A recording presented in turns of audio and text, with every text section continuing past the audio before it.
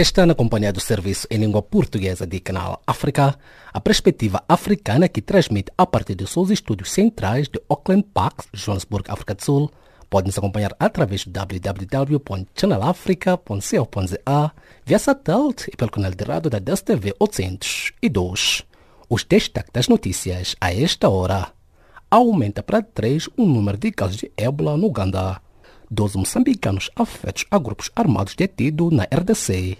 Manifestantes sudaneses interrompem campanha de desobediência civil. Malton Malulak já a seguir com o desenvolvimento destas e demais notícias. A vossa especial atenção.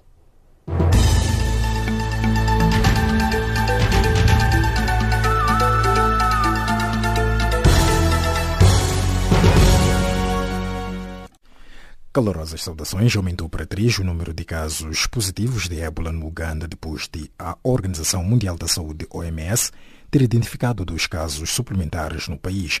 A informação surge depois, quisemos dizer, de o ministro ugandês da Saúde ter anunciado, no mesmo dia, um primeiro caso de uma criança de 5 anos identificado na fronteira com a República Democrática do Congo, confirmado pela OMS na sua conta Twitter e que acabou por morrer.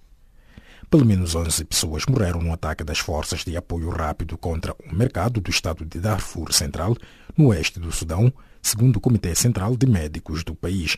Recorde-se que a Amnistia Internacional alertou esta quarta-feira que as forças sudanesas continuam a cometer crimes de guerra na conflituosa região de Darfur, no momento no qual a posição denunciou uma série de ataques na região. 12 jovens moçambicanos estão detidos na República Democrática do Congo por supostamente pertencerem a grupos armados responsáveis por ataques naquele país e em Moçambique, disse o comandante-geral da Polícia Moçambicana Bernardino Rafael. Estudos realizados sobre a origem dos grupos armados que protagonizam ataques no norte de Cabo Delgado indicam que têm ligações com grupos armados de inspiração jihadista que atuam em algumas partes da República Democrática do Congo. As 2 jovens canadianas sequestradas em Kumasi, Ghana, no passado dia 4 de junho, foram resgatadas esta quarta-feira, informou o Ministério da Informação daquele país. As 2 jovens canadianas de 19 e 20 anos são voluntárias de uma organização não-governamental do Canadá, Youth Challenge International, que opera no país da costa ocidental africana, e foram raptadas junto ao clube de golfe de Kumasi, cidade situada no centro do país. Os líderes do protesto democrático no Sudão concordaram em interromper a sua campanha de desobediência civil e retomar as negociações com a junta militar, informou o mediador etíope nesta terça-feira. A notícia do suposto acordo deve ser confirmada pelos militares numa altura em que o alto diplomata americano preparava-se já para viajar a Khartoum com o objetivo de pressionar os generais no poder para que detenham a repressão contra os manifestantes. O Conselho de Segurança das Nações Unidas condenou firmemente a violência no Sudão e apelou aos militares no poder e ao movimento de protesto que trabalhem juntos para encontrar uma solução para a crise. O Sudão vive desde dezembro último uma revolução popular sem precedentes que conduziu à deposição em abril do presidente Omar al-Bashir, substituído por um conselho militar transitório. Cerca de 300 mil pessoas serão levadas para abrigos temporários devido à aproximação à costa oeste da Índia de um ciclone muito severo com rajadas de vento de 170 km por hora, anunciaram esta quarta-feira as autoridades. As catástrofes meteorológicas são habituais no sul da Ásia e a passagem de tempestades geralmente atravessa de forma brusca a costa da Índia, causando mortes. Juízes do Supremo Tribunal Federal Brasileiro remeteram na terça-feira para análise do plenário a decisão que questiona a execução automática de uma pena de prisão determinada em segunda instância e que pode libertar o ex-presidente Lula da Silva. Em relação ao caso de Lula da Silva, o Supremo Tribunal Federal adiou para 25 de junho o julgamento do pedido de deliberação, de liberdade do antigo presidente brasileiro. Este terá a participação de 5 juízes. É desta forma coloca-se ponto final a nossa página das notícias de política. A seguir fica com Jacob Tivan na página do Caleidoscópio. A vossa especial atenção.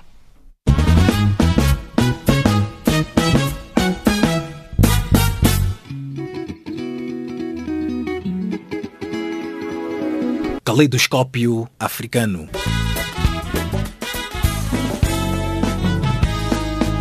O som da África para o mundo.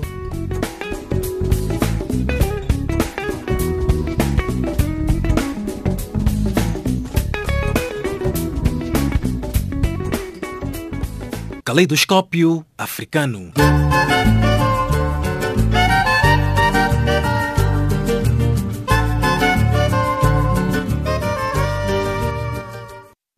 Calorosas saudações e bem-vindos à página das atualidades a esta hora.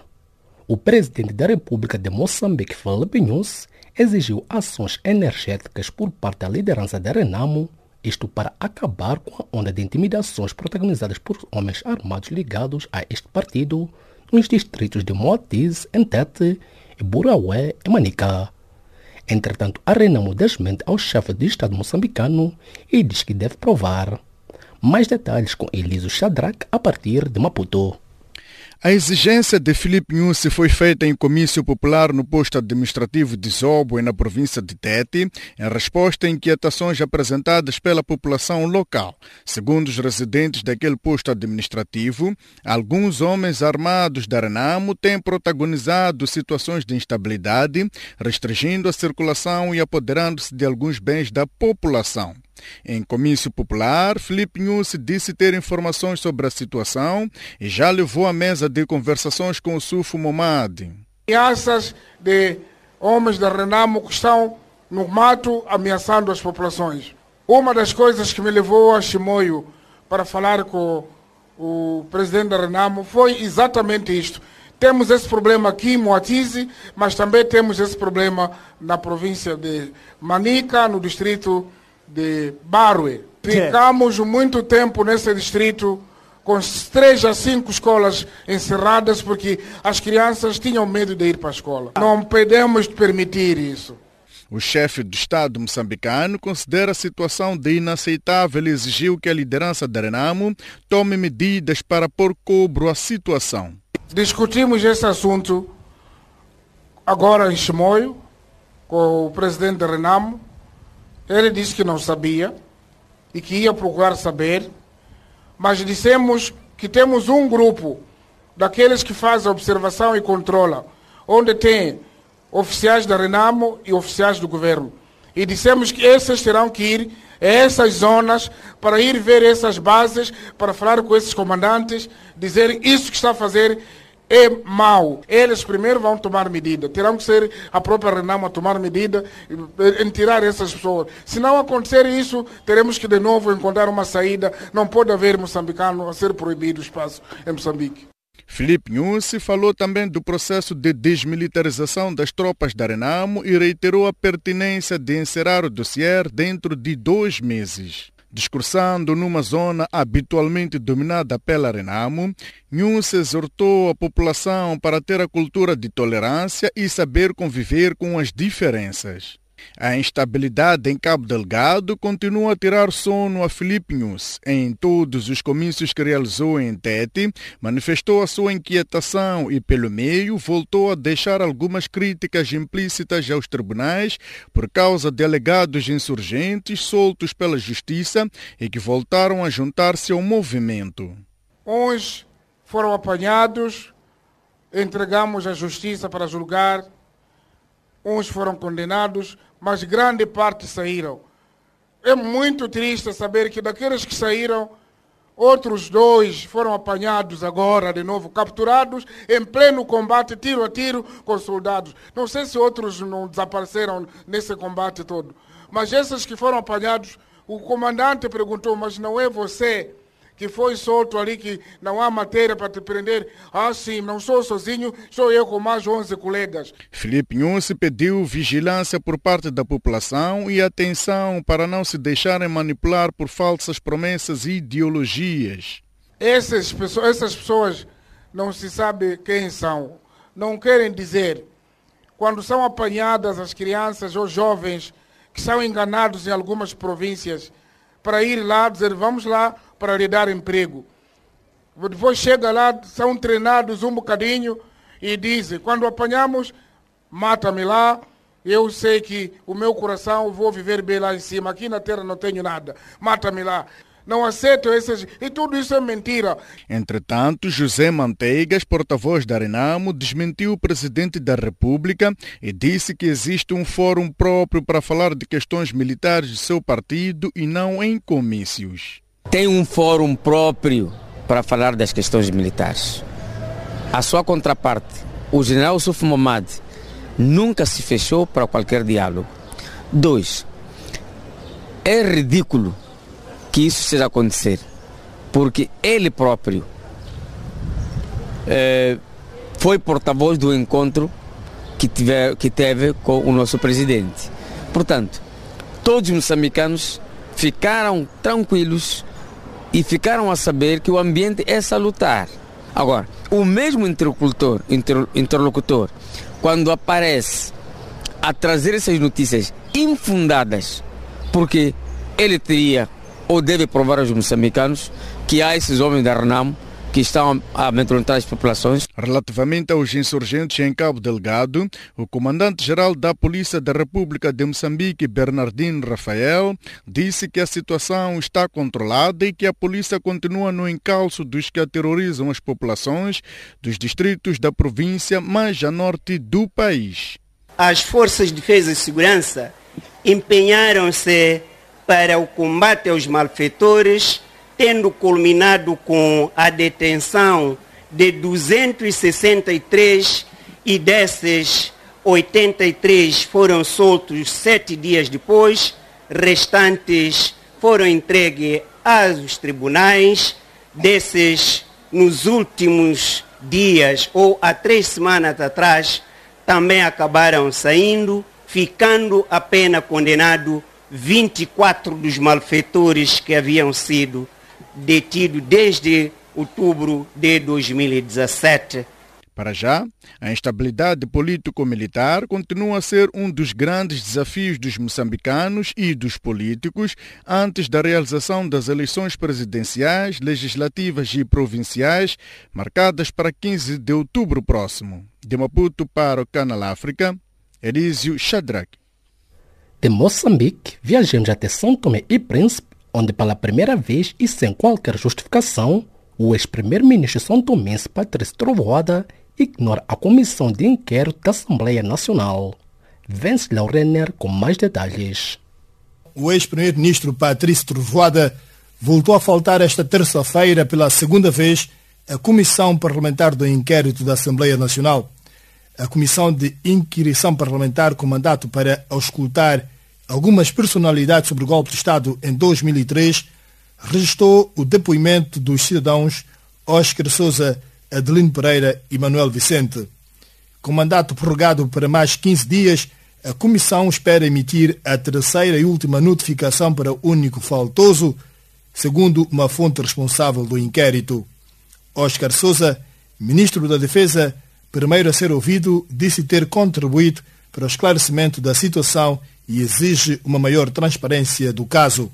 Não estou a ver o cidadão Peter Lopes vir, depois desses anos todos, depois de 15 anos, ele ter feito essas declarações, não é? De modo que vim apenas para confirmar algum desses aspectos e que são reais. Financiamento não sei, mas que é o ator intelectual, foi o ator intelectual. Eu, enquanto responsável pelo setor da defesa, de 2003 até 2008, enquanto fui ministro, cheguei a essa conclusão. Para aquilo que foi a atitude dele, comportamento, que é alguém que gosta desse tipo de ação ou atividade. Fiz em 2017, não é?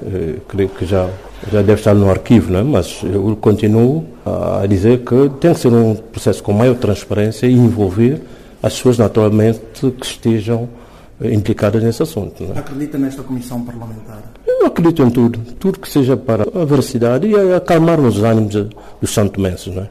Nós não fomos nem habituados a esse tipo de ação em São Tomé e Príncipe. Adelino Pereira, advogado de profissão, desvaloriza qualquer tipo de investigação neste momento e aproveita o seu depoimento para cingir-se apenas nos primados da lei. Eu, pessoalmente, como jurista, tenho alguma dificuldade em perceber como é que uma resolução vem pôr em causa uma lei. Mas isto sou eu, haverão outros entendimentos, mas eu julgo que é pacífico que, tendo sido aprovada uma lei sendo esta lei, no confronto das normas superior, na hierarquia das normas, superior a uma resolução, que isto é uma questão que está encerrada, pelo que, na minha modesta opinião, não faz sentido esta investigação, porque se fosse para investigar, ter-se feito a investigação em 2003, e em 2003 o legislador, os deputados desta Assembleia, decidiram que, para bem do país, que ia-se encerrar a questão. Manuel Vicente garantiu à imprensa no local que veio apenas acertar a sua inocência sobre o golpe de Estado. Não tinha informações. Se não tinha informações, como é que eu vou confirmar uma coisa que eu não tenho informações? Então não sabe nada sobre o golpe? Pois não sei. Por outro lado, o exército santomense diz desconhecer o paradeiro do arsenal bélico introduzido no país através do anterior governo liderado por Patrício Trovoada. A denúncia é do atual ministro da Defesa, ao expor o seu desassossego e bastante apreensivo. Oscar Souza promete avançar com expedientes legais para o esclarecimento sobre o seu verdadeiro paradeiro. Nós continuamos aí preocupados e dissemos que durante a fase da preparação que estiveram cá os ruandeses, nós questionamos as armas RPG-7. Queremos saber como é que elas saíram de São Tomé.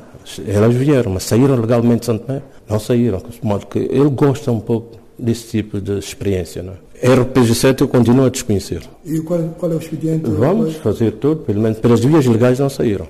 Com esta sua posição agora, estas declarações, reforça já um expediente que havia dado entrada no Ministério Público, uma queixa? Feito uma queixa, sim. De lembrar que Oscar Souza, na altura, exercia o cargo de Ministro da Defesa, Adelino Pereira, ex-Procurador-Geral da República, e Manuel Vicente, ex-Comandante-Geral da Polícia Nacional. Venceslau Renner, Canal África, São Tomé e Príncipe.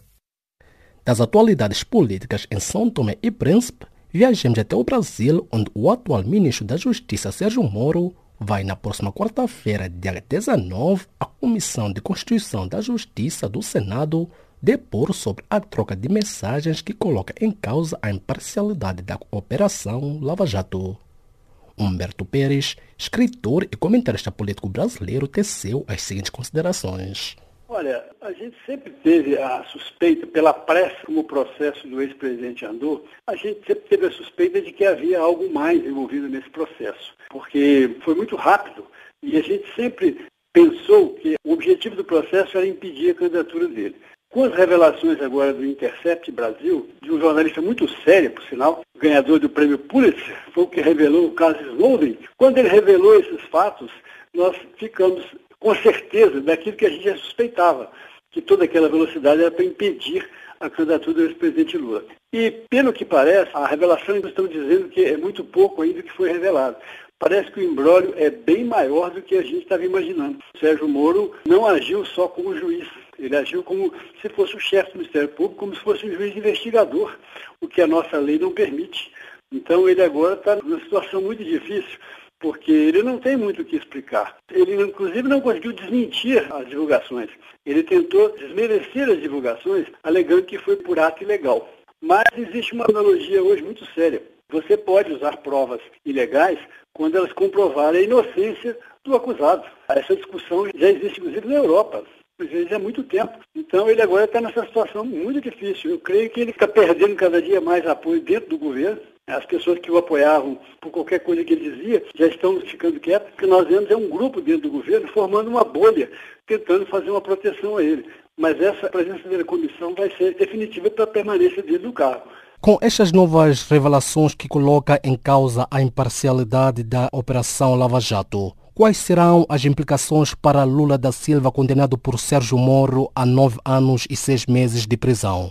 Sempre existiu uma pressão por parte do PT e do pessoal à esquerda para que fosse revista essa condenação. Na própria sentença, Sérgio Moro diz: condeno por ato de ofício indeterminado. Ora, o ato de ofício é a prova do crime cometido. Se é indeterminado é porque, na verdade, não existe. Então, a própria sentença condenatória dele deu margem para se colocar em dúvida a existência de provas contra o ex-presidente ou não. Então, agora, a nossa expectativa é que, a partir do momento que as revelações forem se avolumando, a expectativa é que Lula saia da cadeia e que esse processo seja anulado.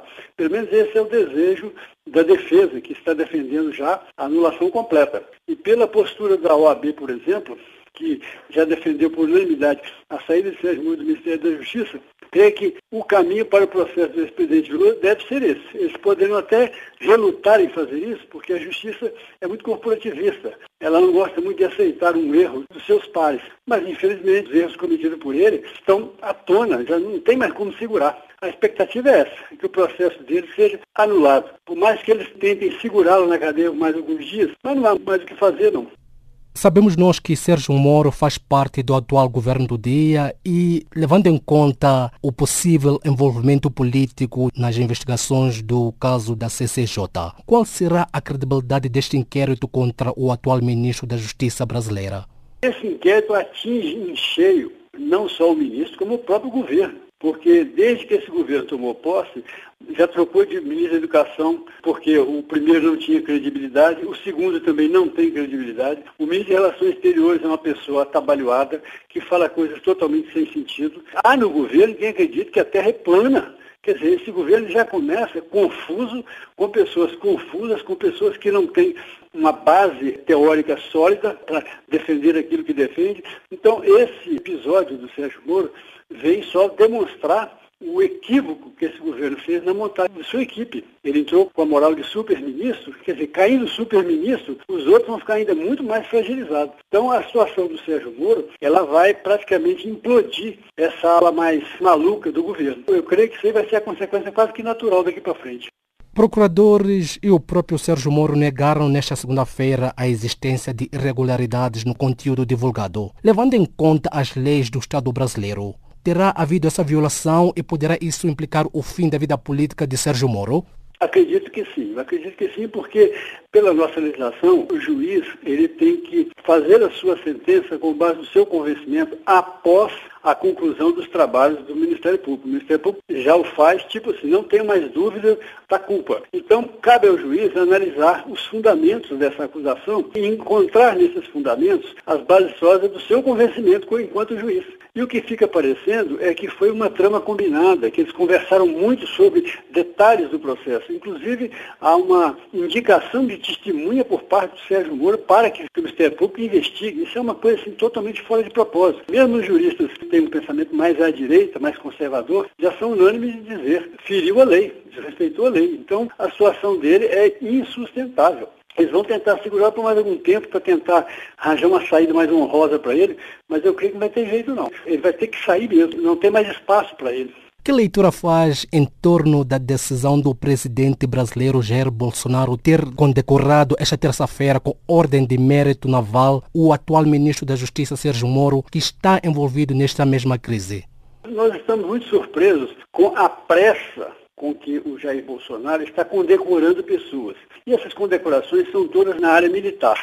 É a condecoração do Exército, a condecoração da Aeronáutica. Ele está com muita pressa, porque normalmente o governo, quando entra, preocupa-se mais com projetos que vá implementar suas ideias, aquelas que ele defendeu durante a campanha. Mas Bolsonaro está muito preocupado com essa coisa de ficar condecorando.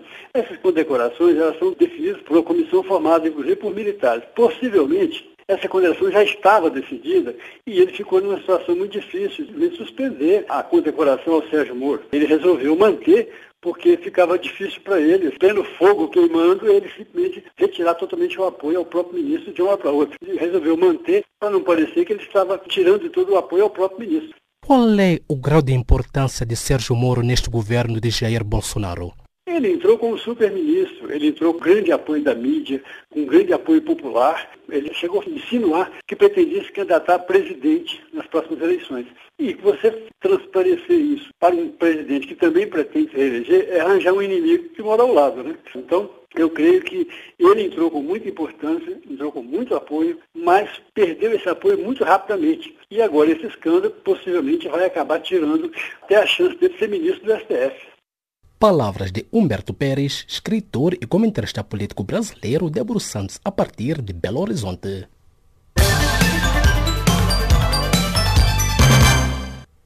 Angola apelou nesta terça-feira às autoridades da Guiné-Bissau, em especial ao presidente da República, José Mário Vaz, no sentido de trabalharem de forma construtiva, respeitando os resultados das eleições parlamentares e em concordância com a Constituição. Dr. Almeida Henriques, acadêmico e analista político angolano, elaborou. Eu acredito que são as mudanças que vão sendo operadas no contexto político africano e particularmente angolano, porque quando a casa está a ser arrumada, há uma força espiritual também de poder conceder os outros. É verdade que Angola, de há coisa de um ano atrás, não é mesmo em termos de sonhos, em termos de projetos, em termos de políticas e em termos de projeção também nacional e internacional. Logo, Angola não pode pactuar com comportamentos inconstitucionais naquilo que é a matéria de acompanhamento das políticas internas. Estamos a falar particularmente da África e particularmente da Guiné-Bissau, que também é um país da lusofonia, mas o que nós estamos aqui a tentar refletir é o posicionamento de José Mário Vaz enquanto estadista da Guiné-Bissau. O José Mário Vaz é o principal protagonista daquilo que é a estagnação política da Guiné-Bissau. A Guiné-Bissau pode-se considerar, na minha perspectiva, um Estado fracassado. Por que é um Estado fracassado? Porque os governos não perduram e o presidente está sempre a criar constrangimentos políticos naquela sociedade política.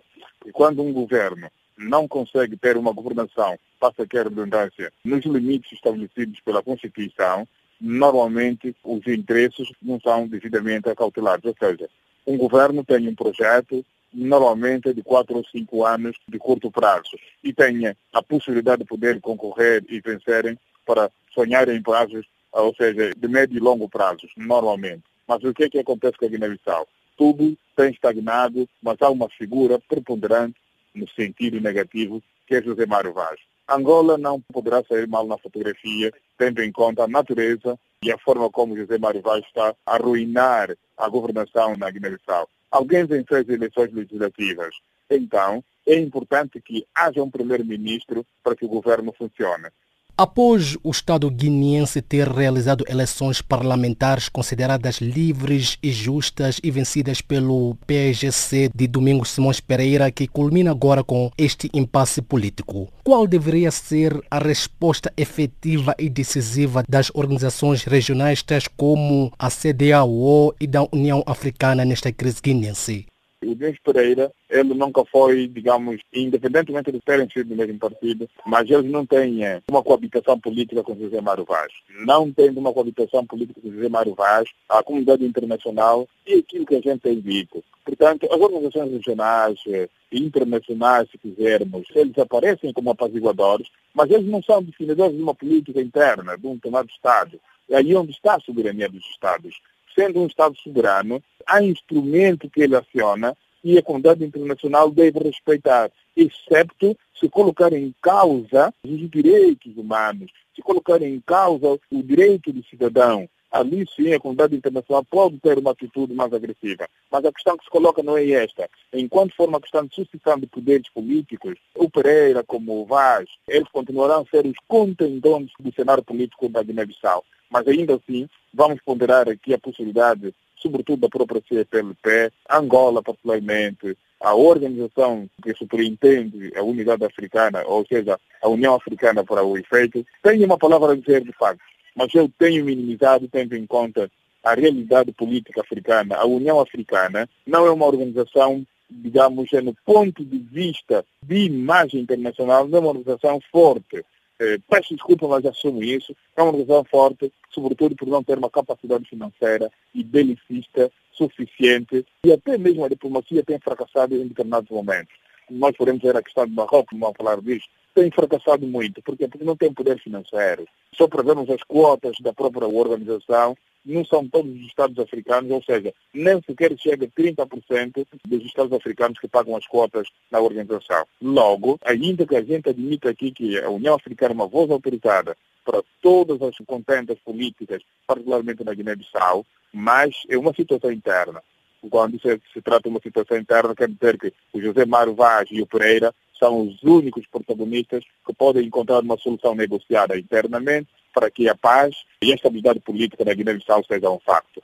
Não deveria ser este o momento oportuno para reformas constitucionais e eleitorais na Guiné-Bissau? Bem, o momento não é oportuno para se ver aquilo que são as reformas eleitorais e constitucionais na Guiné-Bissau. Por que não pode ser agora? Porque o país primeiro tem que estabilizar do ponto de vista político, depois de estabilizar do ponto de vista político, será sim as instituições vão funcionar com normalidade. Ali poderão surgir situações de revisões constitucionais. Vão rever a Constituição da Guiné-Bissau e isso só acontece quando os 3 órgãos de soberania já têm uma estabilidade naquilo que é a persecução do interesse do Estado. E essa não é a realidade da Guiné-Bissau. Nós já sabemos que o Pereira e José Mário Vaz, ainda que sejam do mesmo partido, porque eles são, mas são desavindos, não têm qualquer compatibilidade do ponto de vista pessoal, independentemente da relação partidária, e têm sido a fonte das fricções políticas na Guiné-Bissau. E nessa altura não é possível pensar também numa revisão constitucional, porque as forças políticas muito importantes, que é o próprio PAIGC, e estamos a ver que é a figura do Presidente da República e do Primeiro-Ministro, ainda são desavindos. Olhando para o histórico político que muitas das vezes culmina em golpes de Estado e agora este desafio entre José Mário Vaz e Domingos Simões Pereira, será que a Guiné-Bissau deveria ter acolhido as eleições parlamentares antes de resolver essas mesmas diferenças? A questão de José Mário Vaz e Domingos Pereira não é recente. É importante isto. Esta é a terceira ou quarta conflitualidade que esses 2 dirigentes vão protagonizando. Eu não sei por que a Guiné-Bissau preferiu, o povo exigiu e o Pereira tinha admitido que de facto deveria de respeitar a Constituição. Mas isso é que é. Ele foi muito matreiro, voltou a semear a discórdia na Guiné-Bissau. É aqui onde eu estou a fazer referência de que, primeiro, tem que se resolver a questão do governo. Quem vai ser o governo? Como se pode confirmar a questão do governo? É preciso que se legitime quem vencer as eleições. Não legitimando quem vencer as eleições, então não se pode pensar numa revisão constitucional. Porque a revisão constitucional parte de um parlamento, é importante isto, mas pela situação real da Guiné-Bissau, como é possível, numa situação de conflitualidade política, pensar-se numa revisão constitucional? Aqui a presunção é de conflito interno, e esse conflito interno, do meu ponto de vista, vai ser inevitável, enquanto José Mário Vaz não compreender de que, de facto, é preciso repor a legalidade. A legalidade é constitucionalmente consagrada na Guiné-Bissau. É isso que está a ser violada pelo José Mário Vaz. Análise do Dr. Almeida Henriques, acadêmico e analista político angolano, falando ao Canal África. Estimado ouvinte, fique já a seguir na voz de Milton Malulek no resumo das notícias de política a esta hora. A vossa especial atenção.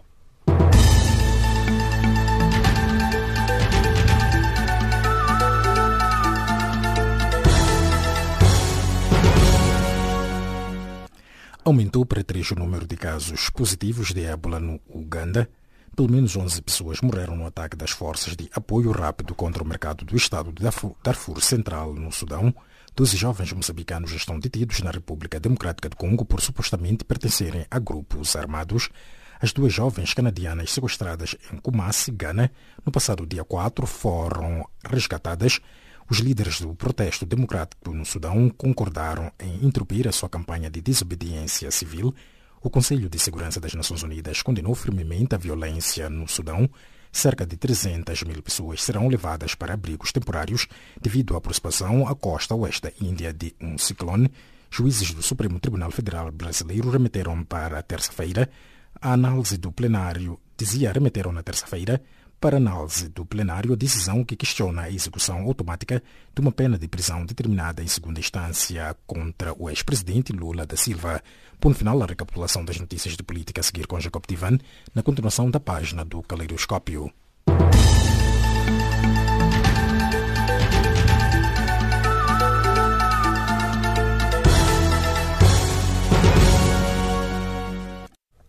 Obrigado, Milton Malulek. Agora sim, dando continuidade à página das atualidades.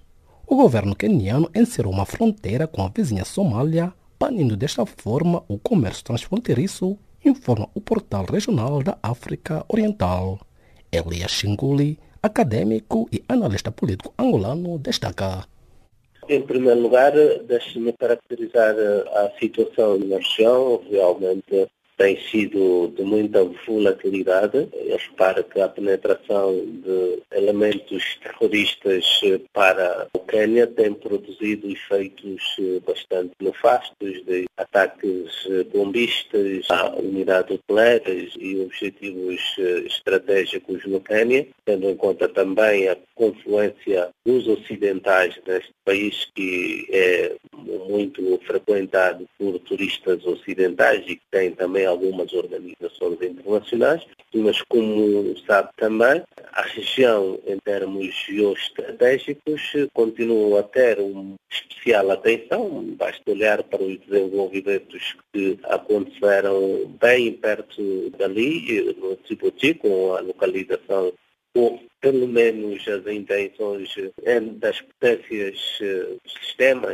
da China e dos Estados Unidos, de localizarem bases geoestrategicamente nessa zona, para compreender exatamente que, para além do plano interno de autodefesa que o Quênia tem em termos soberanos de preservar, há também fatores internacionais, desde logo também porque a Somália, como sabe, é um Estado falhado, cuja situação ainda continua bastante melindrosa e desgastável até do ponto de vista da abordagem do conflito neste país vizinho do Quênia. Será que estas medidas irão surtir o devido efeito? Tenho imensas dúvidas, tendo em conta, primeiro, as nossas fronteiras, as nossas vastas fronteiras terrestres, mas, sobretudo, a transversalidade de grupos e de etos e modos de vida das pessoas que vivem ao longo das fronteiras. São etnias que partilham costumes comuns, muitas vezes são pessoas que fazem parte da mesma etnia e, ou se quisermos até, deixar para o plano que me colocou do comércio transfronteiriço. O comércio transfronteiriço tanto tem benefícios para a economia do Quênia, quanto tem benefícios para a atividade e a sustentação da atividade terrorista na Somália. Outra questão que pesa entre estes dois países é um diferendo quanto à demarcação marítima que atualmente anda em curso no Tribunal Internacional de Justiça em Haia. Que análise ou leitura faz deste diferendo diplomático que opõe estes dois países? Este não é um problema só do Quênia e da Somália. Muitos países que são produtores, por exemplo, do crudo, de hidrocarbonetos, têm hoje um problema sério de demarcação de fronteiras e tem-se procurado que esses países tenham pelo menos acordos que levem à exploração conjunta desses recursos nessas zonas de confluência das linhas fronteiriças, tendo em conta a extensão da plataforma marítima nos termos dos tratados internacionais sobre o direito do mar. Repare, se as fronteiras terrestres são o que são, agora imagine as marítimas em que não têm ocupação efetiva, não têm presença cotidiana de almas vivas nestes territórios. Logo, é uma questão profunda para a natureza das fronteiras que herdamos e da necessidade de definir também no plano da União Africana essa questão, não nos termos em que tinha sido abordado em relação às fronteiras terrestres baseadas no princípio tipo Ocidente, mas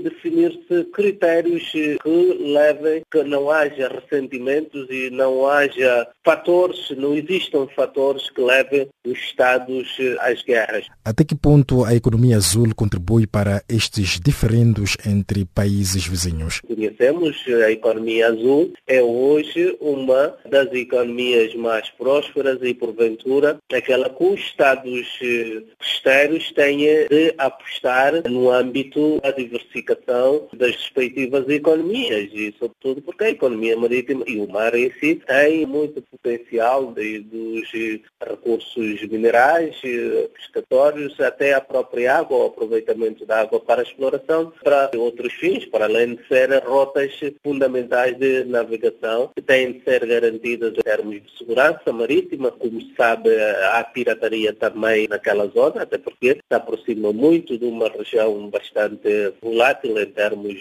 securitários. Desde logo, há um conjunto de fatores que convergem para que a definição e a demarcação da fronteira marítima nos Estados africanos tenha ainda que ser um problema não só para esses dois países que têm esse diferente, mas para todos os demais países. Em Angola, por exemplo, tem esse problema em relação à fronteira norte com a República Democrática do Congo e eventualmente com Gabão na zona de confluência da extensão da plataforma. Tem São Tomé em relação à Nigéria e ao Gabão. Terá também a Guiné-Bissau em relação ao Senegal.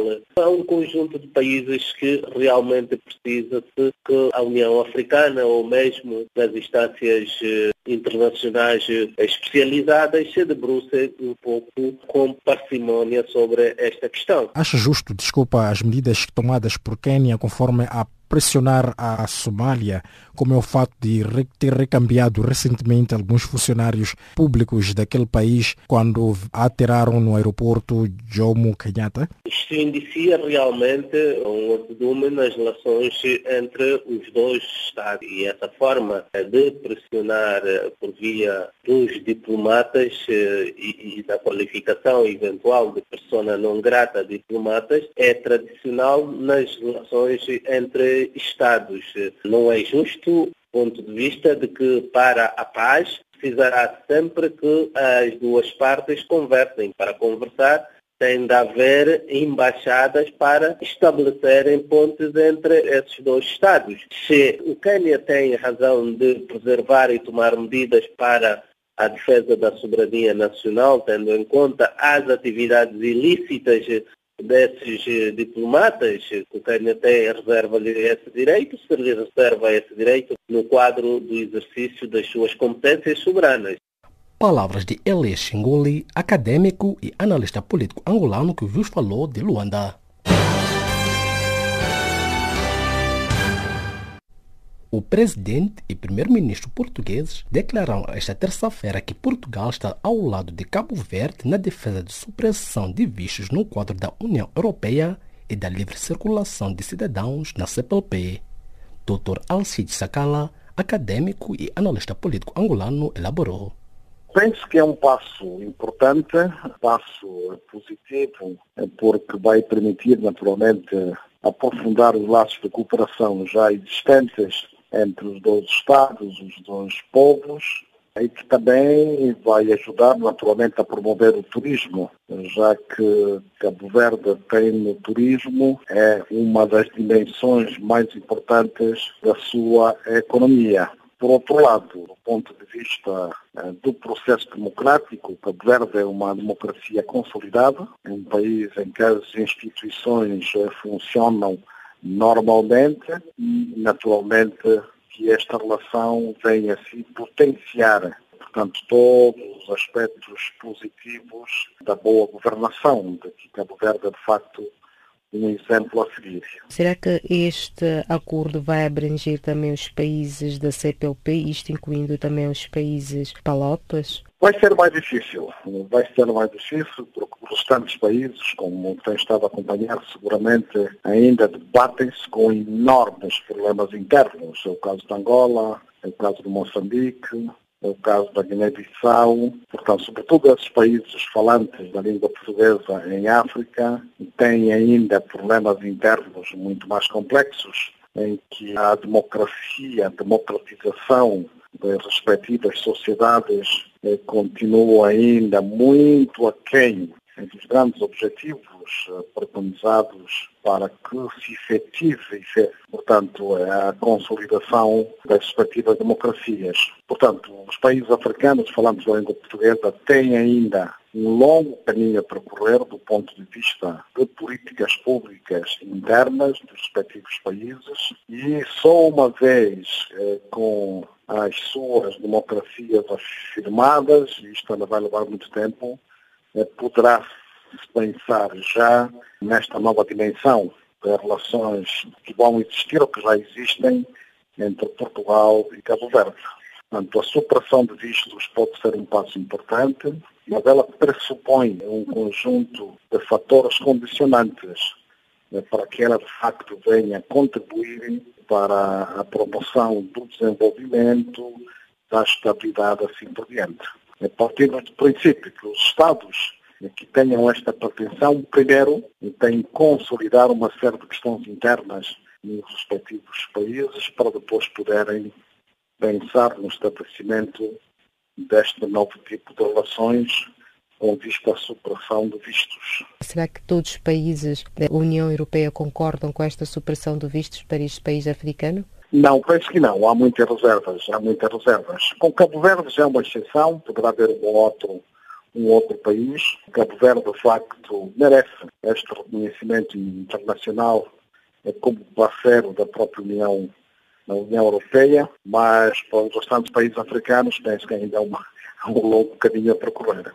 A nossa África, os Estados africanos, a maior parte dos Estados africanos, de facto, têm dificuldades imensas que vão desde violações de direitos humanos, falta de liberdade de imprensa, corrupção, prepotência, arrogância, enfim, há aqui um conjunto de elementos que não permitem, de facto, prever para muito breve esta cooperação tão desejada. Penso que uma das dimensões que é preciso potenciar no continente africano é a construção de instituições fortes, democráticas, que possam permitir, de facto, sem envolvimento da própria democracia, da boa gestão e do próprio progresso. A África continua ainda, em certa medida, a apostar em lideranças fortes, mas infelizmente quando esses líderes passam nos países africanos,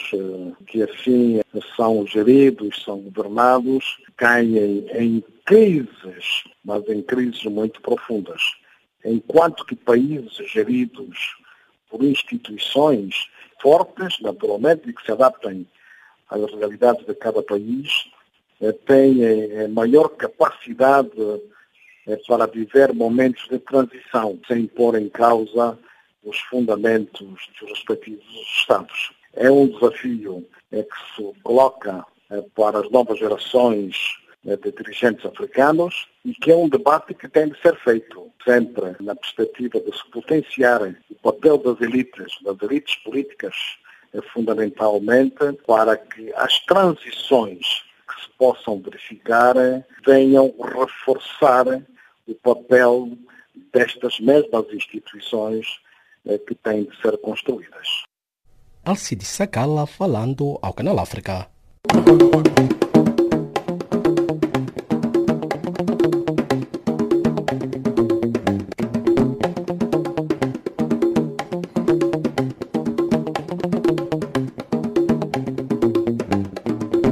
Calorosas saudações e bem-vindos à página de cultura do Serviço em Língua Portuguesa de Canal África.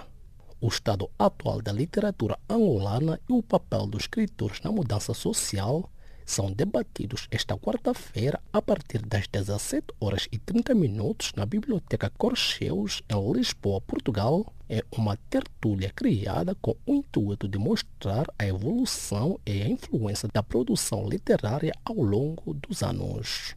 O objetivo da editora Perfil Criativo, organizadora da iniciativa, é criar um debate aberto em que os convidados possam ter uma ideia do atual estado da literatura angolana e interagir com escritores. O Centro Cultural Português em Maputo, Moçambique, acolhe na próxima sexta-feira o lançamento das obras distinguidas na segunda edição do Prêmio Literário Imprensa Nacional Casa da Moeda em Sem, Eugênio Lisboa, ou seja, Sagadouro, da autoria de Aurélio Furdala, e Sonhos Manchados, Sonhos Vividos, de Agnaldo Batá. O acadêmico Abud Machud apresentará a obra Sagadouro, de Aurélio Furdala, e cabendo a Duarte Azinheira, diretor da Unidade de Edição e Cultura da INSM, a apresentação da obra Sonhos Manchados, Sonhos Vividos, de Agnaldo Batá. A cidade da Praia, em Cabo Verde, recebe de 18 a 23 corrente o primeiro Festival Internacional de Cinema Infanto-Juvenil, com exibições de longas e curtas do Brasil, Portugal e Moçambique, dirigidos a crianças e adolescentes de 3 a 15 anos. Durante o festival, que acontece no Centro Cultural Português da Praia, estão previstas oficinas, seminários e outras opções de lazer ligadas ao tema e, segundo a organização, é esperada a participação de 1.800 pessoas entre crianças, jovens e amantes da sétima arte. O documentário Nos Passos da Cesária Évora, a música de Cabo Verde 2019, vai ser exibido no dia 8 de agosto em França, no âmbito da 23ª edição do Festival Fest 7, um festival da World Music. No âmbito da 23ª edição do Festival Fest A7, que decorre de 20 de julho a 6 de agosto no Teatro La Mer, está previsto ainda um concerto em homenagem à Deva dos Pés Descalços, com a atuação de Lucibela, Lura, Elida Almeida, Nancy Vieira e Teófilo Chantre.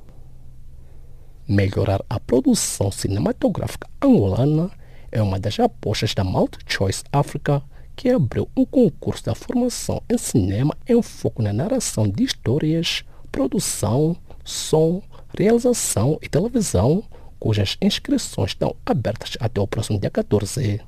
Entretanto, nesta segunda edição do concurso denominado MultiChoice Talent Factory, os candidatos selecionados na região África Austral vão fazer a formação numa academia de Lusaka, Zâmbia, sob orientação de diversos especialistas, incluindo alguns africanos. Pelo terceiro ano consecutivo, o jornalismo cultural moçambicano volta ao debate e reflexão no Seminário do Jornalismo Cultural a ter lugar nos dias 17 e 18 de junho corrente no Camões Centro Cultural Português, em Maputo. O Seminário de Jornalismo Cultural, organizado pela Sua Arte Mídia e a Associação Inverca em parceria com o Camões Centro Cultural Português, já constitui uma importante plataforma de reflexão e troca de experiências sobre a cultura no jornalismo. E desta despedimos de mais uma edição da página de cultura do Serviço em Língua Portuguesa de Canal África.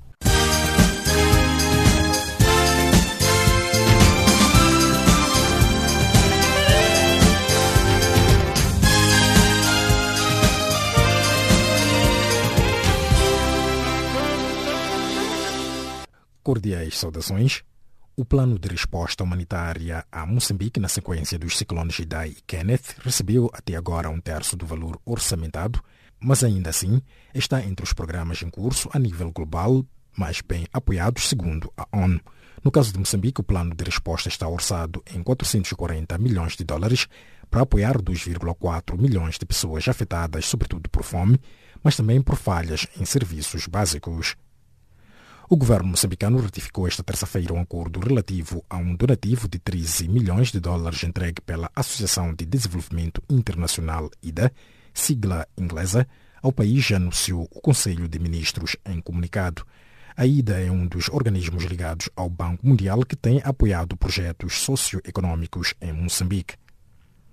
O presidente e o primeiro-ministro portugueses declararam estar ao lado de Cabo Verde na defesa da supressão de vistos no quadro da União Europeia e da livre circulação de cidadãos da CPLP. Por sua vez, o primeiro-ministro de Cabo Verde, Ulisses Correia e Silva, país que atualmente tem a presidência da Comunidade dos Países de Língua Portuguesa CPLP, manifestou a convicção de que a proposta de mobilidade de cidadãos no espaço lusófono vai ser realidade em breve.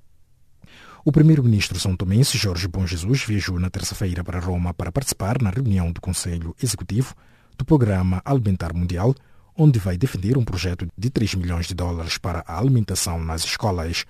O projeto tem uma duração de 5 anos e o Programa Alimentar Mundial garante 2 milhões de dólares, devendo o governo são-tomense contribuir com a verba restante, sendo 200 mil dólares por ano.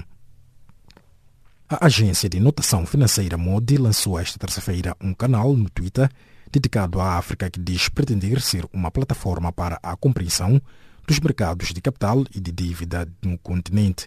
O lançamento do canal de Twitter dedicado à África mostra o compromisso duradouro da agência para com o desenvolvimento e compreensão dos mercados de capital e de dívida ao continente, lê-se no comunicado divulgado em Londres. As oportunidades de negócio no setor energético em Angola, na perspectiva de atrair investimento privado para os projetos no setor, vão ser apresentadas nesta quarta-feira em Lisboa pelo secretário de Estado para Energia, António Belsa da Costa.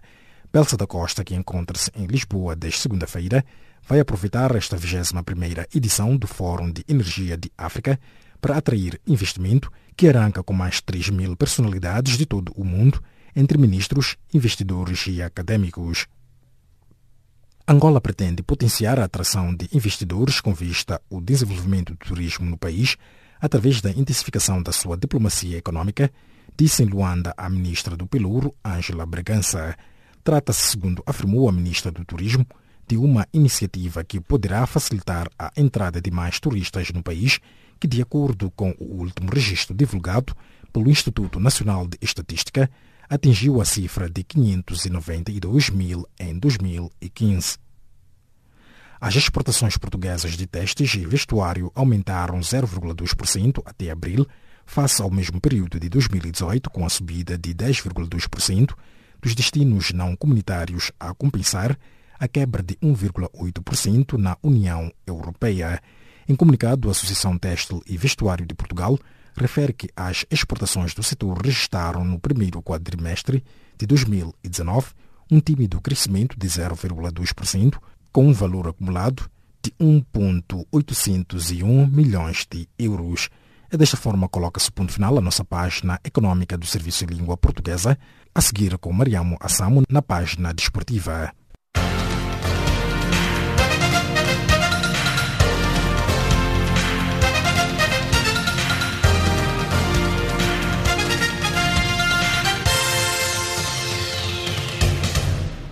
Saudações esportivas. A ministra angolana da Juventude e Desportos, Ana Paula Sacramento Neto, confirmou nesta terça-feira em Luanda a entrega na semana finda da verba para a participação de Angola no CAN 2019 de 21 de junho a 19 de julho no Cairo, Egito. Em declarações à imprensa, sem avançar o montante, Ana Paula Sacramento Neto afirmou apenas tratar-se da última parte dos valores necessários para uma presença condigna dos palancas negras na maior cimeira do futebol continental.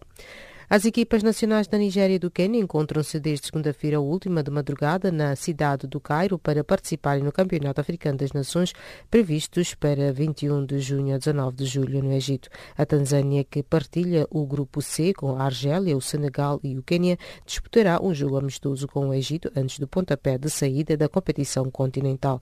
A edição deste CAN no Egito porá em competição 24 nações pela primeira vez da história da competição, em vez de 16 habituais.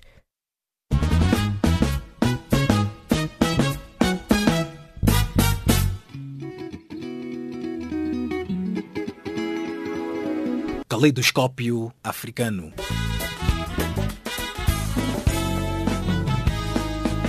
O som da África para o mundo.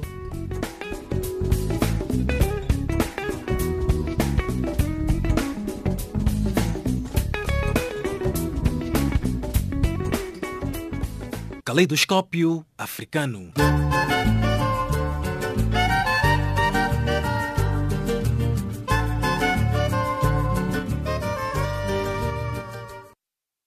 Estimado ouvinte, chegamos assim ao fim desta edição. Edição esta que chegou ao cargo de Charles Kumalo, na produção e apresentação de Jacob Tevan, Milton Malulek e Mariamo Assamo, e nos cuidados técnicos de Adrian Kenny. Em nome desta vasta equipe, os nossos agradecimentos. O novo encontro fica marcado para breve. Boa noite, um bom descanso e até breve.